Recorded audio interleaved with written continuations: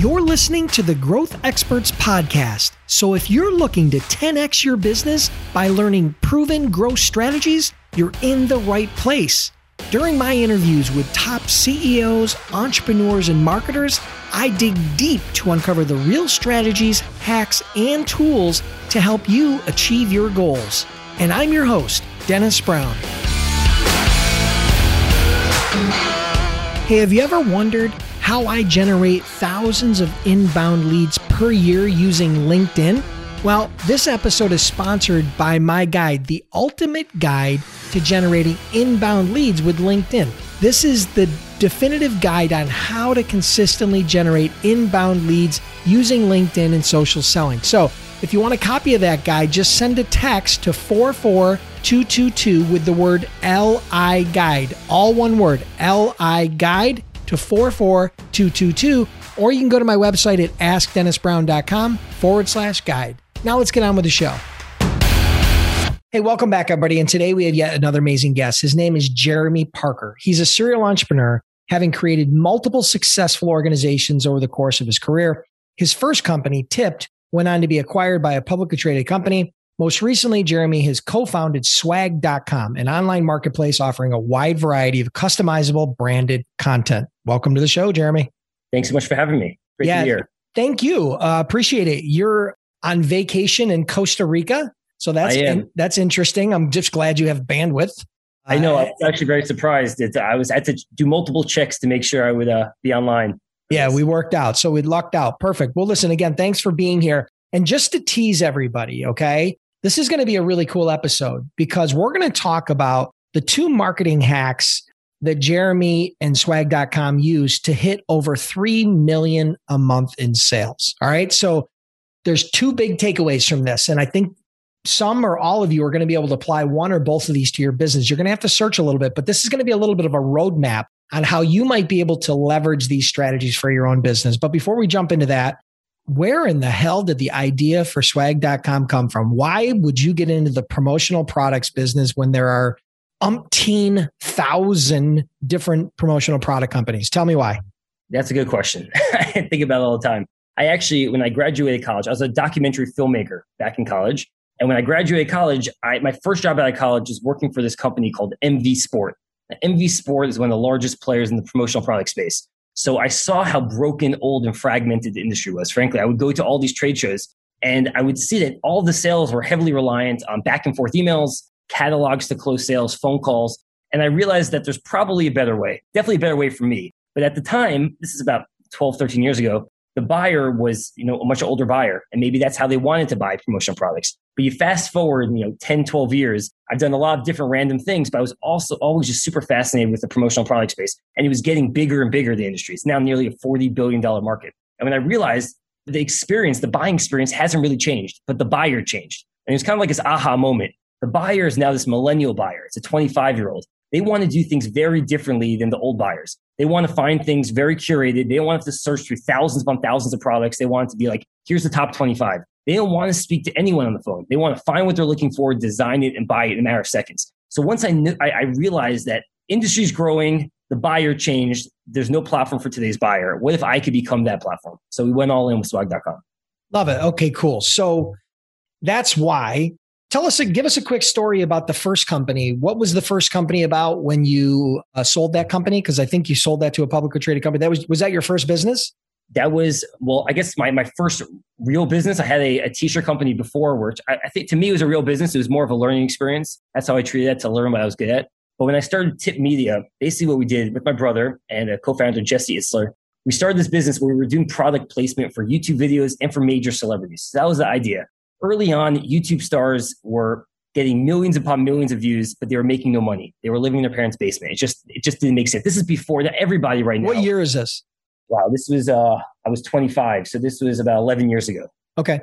Or so. It's very early on. Yeah, early, yeah. Early. And just these YouTube stars. And some of these guys now are multimillionaires. But what we realized is, what if we could get big name brands like State Farm, Colgate, Verizon, Wonderful Pistachios, these big name companies who are doing TV commercials and spending millions of dollars to do either product placement on American Idol, or they're just spending millions of dollars on commercials. What if they could actually get more views, hit their exact demographic, and help at the same time these YouTube stars who are creating this amazing content online? So we really were the broker in many ways and brokered a lot of deals with a lot of these big YouTube stars and made a lot of these YouTube stars, millionaires, frankly, made them a lot of money.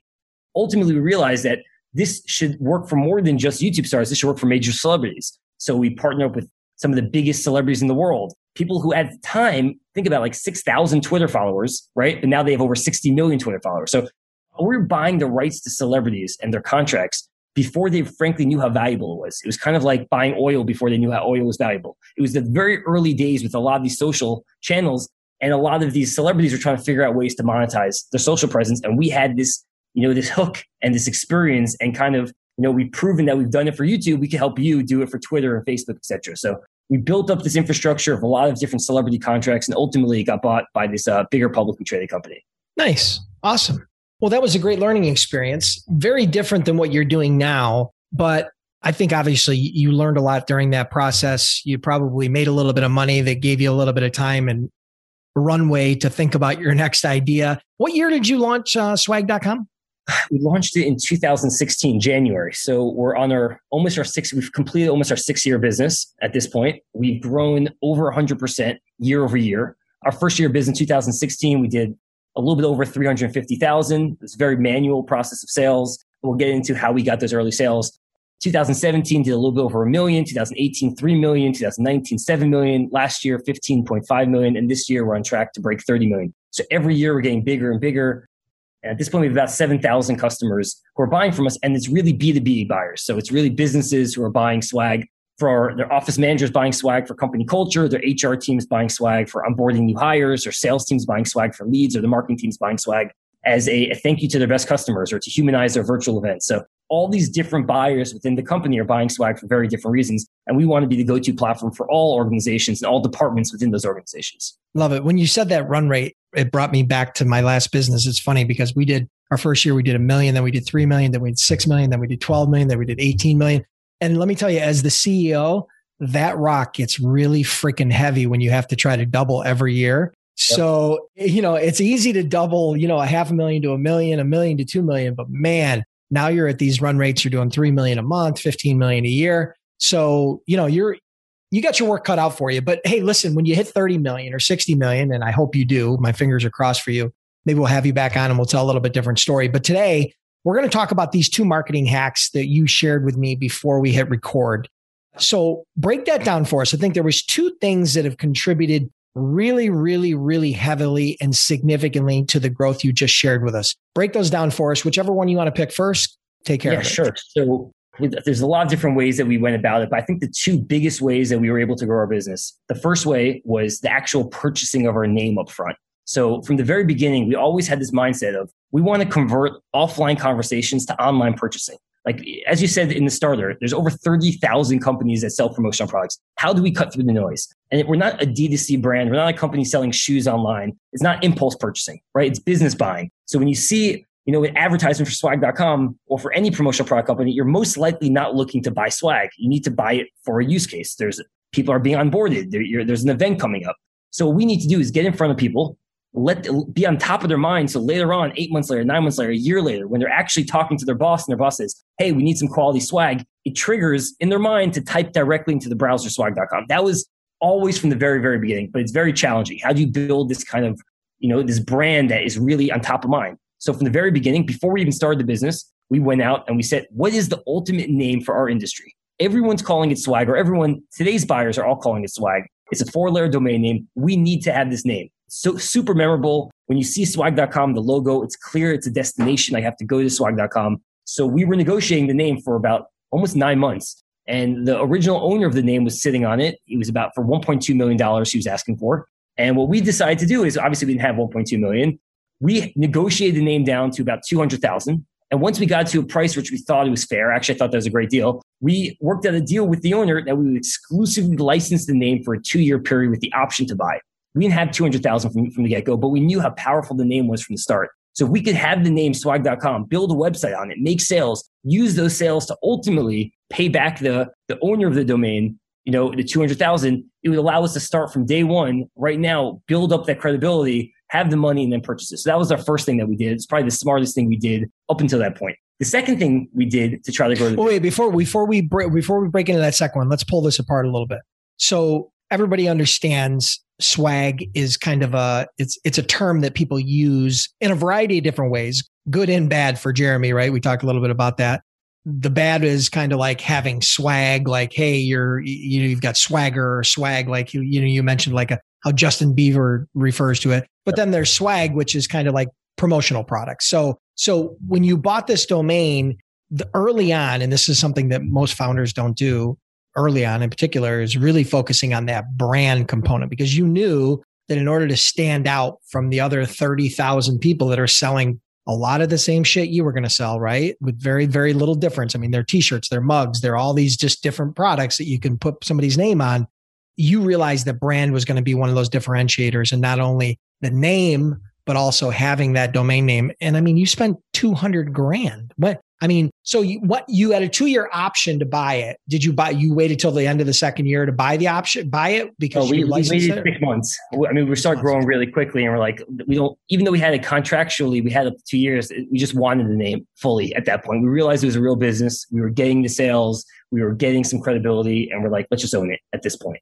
Yeah, love it. Okay. So this leads us into part 2, which is, again, going to come back, and you're going to see the tie back to the brand and the domain. So talk to us a little bit about the second part, the second hack that's really been a huge customer acquisition tool for you. Yeah. So from the very beginning, swag, if you think about what swag is meant to do, it's usually given out. I mean, it's always given out, but it's given out to your internal employees. It's given out to your best customers, your leads. It's always trying to hide in your brand and get on top of mind for these recipients, right? You're supposed to give it out. It's not like a pair of jeans where it looks cooler the more you wear it. You actually want to buy it and give it out. So when we realized this, we thought, well, what if we could actually print on the inner label of all of our t-shirts, swag.com, with our tagline, we made this. And if we could showcase how great the quality of the product is, how great the print is, because we are really all obsessed with quality. It's obviously we're doing all these other things to get them to our site, but really at the end of the day, we want to showcase the quality products that we have. We've curated the best of what's out there. We made it really easy for customers to purchase the experience. But from the very beginning, from day one, we had no website. How do we get our name out there? So we said, let's print swag.com on the inner label. So this is our second order. We did our first order is with Facebook. It's a whole different story. But our second order is with WeWork. And we realized WeWork is, this community of entrepreneurs, this community of founders, community of startup enthusiasts. And they had this big event coming up called the WeWork Summer Camp. It's for 5,000 people, all go to this campground and party for 3 days. And we said, we have to win that deal. We knew every year they do the WeWork t-shirt. We have to win it. It didn't matter about making money. It didn't matter about margins were like the last thing on our mind. Like we were okay even losing a lot of money to win this deal. We undercut everybody. And for us, and we had my parents rolling the t-shirts, and my grandma, my aunts and uncles and brother and sister rolling the t-shirts. We had to roll 5,000 t-shirts. We had to rent a U-Haul. We drove out for 4 hours to make the delivery to the campgrounds, because we knew that when they give out these t-shirts, they're going to feel the quality, they're going to see the print, and they're going to get the instant social proof that, wow, WeWork uses swag.com. Maybe we should work with swag.com also. It was like all this tied into. When you see on the inner label, swag.com, it's not just like having named swag in the label. It was swag.com. It's a clear destination. So after that event, we had thousands of people coming to our website, and we didn't even have a website at this point. It's just a landing page, fill out our forms. And we got about 100 customers from that one single event. And we knew the power that every single one of our customers is going to be doing the marketing for us. When they buy 1,000 t-shirts, they're going to give away those 1,000 t-shirts. When they buy 1,000 water bottles, they're going to give away 1,000 water bottles. All those products are going to be doing the marketing for us and bringing us customers. So that was a big part of the business from the get-go. And as we've expanded and we've done our swag distribution platform, we have this whole platform built where you could buy 1,000 t-shirts and now easily through our platform distribute to 1,000 different remote addresses, which is very needed during this pandemic environment where everyone's remote and everyone's disconnected. Every single time they make a shipment, there's a small packing slip that says powered by swag.com. So our platform itself does the marketing for us, and we built it into the nature of the beast. Every time someone buys, we know they're going to be bringing us 5 to 10 new customers just based on their distributions. I love that. So, in a time and in a world where social proof has become such a powerful tool for marketing, you literally have the ultimate social proof, because with every item that you distribute, it's like getting a personalized endorsement from the brand. That's exactly right. That's literally what it is. It's like them giving their stamp of approval on every one of the items they give out, because inherently they used you, and that's the proof, right? Mm-hmm. And not only is that the proof, but the quality of the product is the proof, and the quality of everything that's there, the packaging, everything is, the proof is in the pudding. And so that's like them giving you the ultimate endorsement every single time one's distributed. This is brilliant. So a lot of people will refer to this as like a viral loop, right? We've all heard of the first one, that the first case study everybody talks about with viral loops is the whole Hotmail thing, right? Where they had the tagline on the bottom of every email that would go out that says powered by Hotmail. And then you heard of Dropbox and you heard of all these different viral loops. But what you've been able to do is you've been able to take the viral loop and move it offline, right? And not make it digital, right? Which is interesting. And I think with your business, it's obviously a much straighter line, and there's a much more direct connection. And I'm sure that all of your competitors had the opportunity to do this, and none of them have really done it or done it well. But for some businesses, it might be a little bit harder to find that loop or to find that feedback or to find that hack. But I think the goal of today of coming on here was, number one, to tell your story, because it's an amazing story, and kudos to you for what you've been able to do in just a short period of time. But number two is to get people really thinking creatively outside of the box, right? Because there's always a way. And again, this costs you nothing, literally nothing. It's the most cost-effective customer acquisition strategy that any business can ever have, which is getting referrals from their clients. So tell us a little bit more about the growth of the business, and tell us maybe, for example, let's use that viral loop example. You said that your first big deal was WeWork, right? You won that WeWork deal for 5,000 t-shirts. You were packing them with your family. You sent that out. You probably lost money on that deal. How many customers do you think you got from that?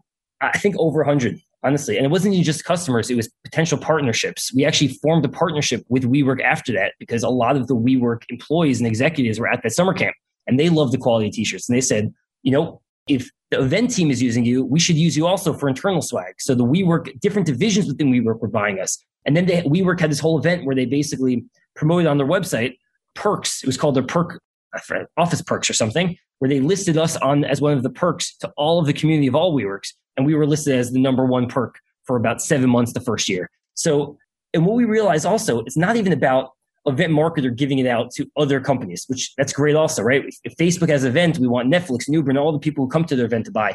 But really, the swag buyers are all within the organization. It's different departments. It's the HR team buying to onboard new hires. It's the office manager who's buying for keeping the company culture of the office alive. It's the event marketing team buying swag for humanizing the virtual events and going to trade shows, and the sales team buying swag to close leads and sales. All these different buyers all have different budgets. They all have different points of contact. So for us, it's really important to get in the door and then expand, kind of like a Trojan horse. And once you have the office manager who's buying for internal company needs, now they're sending it to the marketing team. They're sending it to the HR team. They're sending it to the sales team. Now, all these teams within the organization are seeing swag.com. Wow, the office manager uses it. Great quality. Why don't we use it also for our division? So that's really where we're expanding. We have about 40 or so buyers for Microsoft that are using us, and it started from one buyer, one office manager who started buying us. And once they start buying us, they're seeing the quality. It really starts to expand within the company. And that's really our focus. So let me ask you this, because you've mentioned a lot of big names, right? You mentioned WeWork and you mentioned Microsoft and you've mentioned some other big companies. Is your focus very heavily on more enterprise type companies that have that multi-buyer platform where they have, all these different divisions and all these different products and all these different locations? Or is that just a byproduct of what's happened? When you look at your ideal customer, is it more small startup type companies? Is it middle market? Is it more enterprise? Help me to understand the thought process there. So our sweet spot is between 200 and 1,000 employees. That's our sweet spot. We don't necessarily, we do it for tons of companies at 50 employees, 24 employees. We have very low minimums.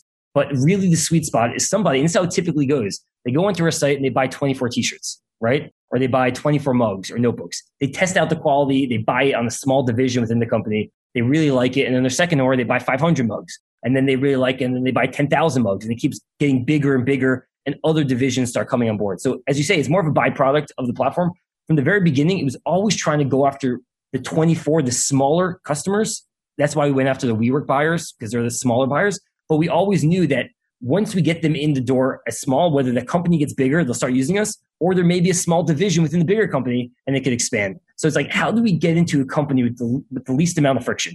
There's all these other companies that are going after the biggest buyers, trying to become one of the preferred vendors, going through all of these paperwork, all this.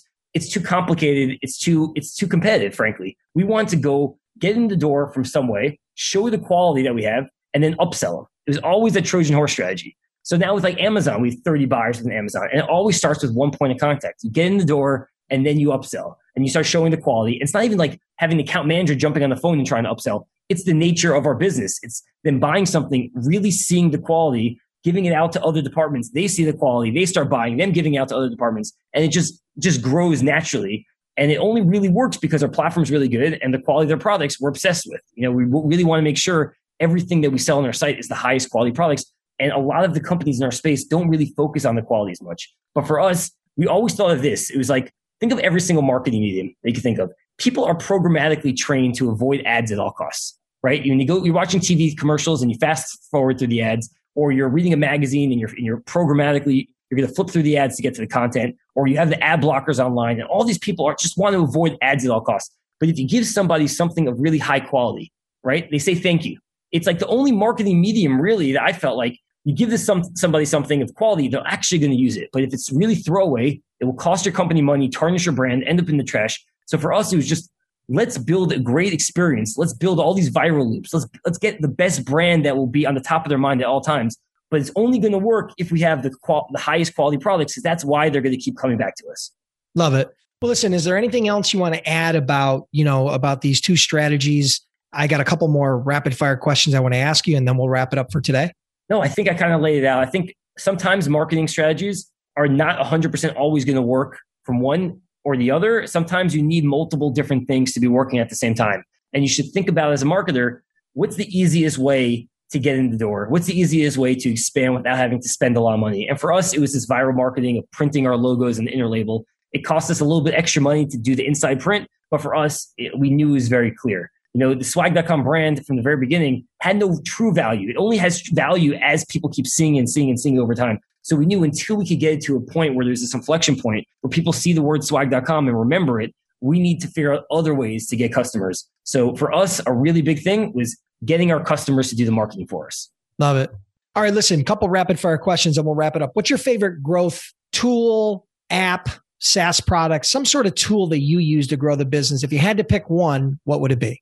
HubSpot, for sure. It keeps us for all of our email marketing. We have a very small team. We have 7,000 customers. We have one account manager who re-engages. And there would be no way that we could re-engage with our customers to give them a good experience if we didn't have HubSpot to segment the lists and be able to market and follow up and reach out through different cadences. So for sure, HubSpot. And maybe the second one, I would say Intercom. We use them for chat, and it allows us to kind of engage with our customers even before purchase and after purchase at all times throughout the process.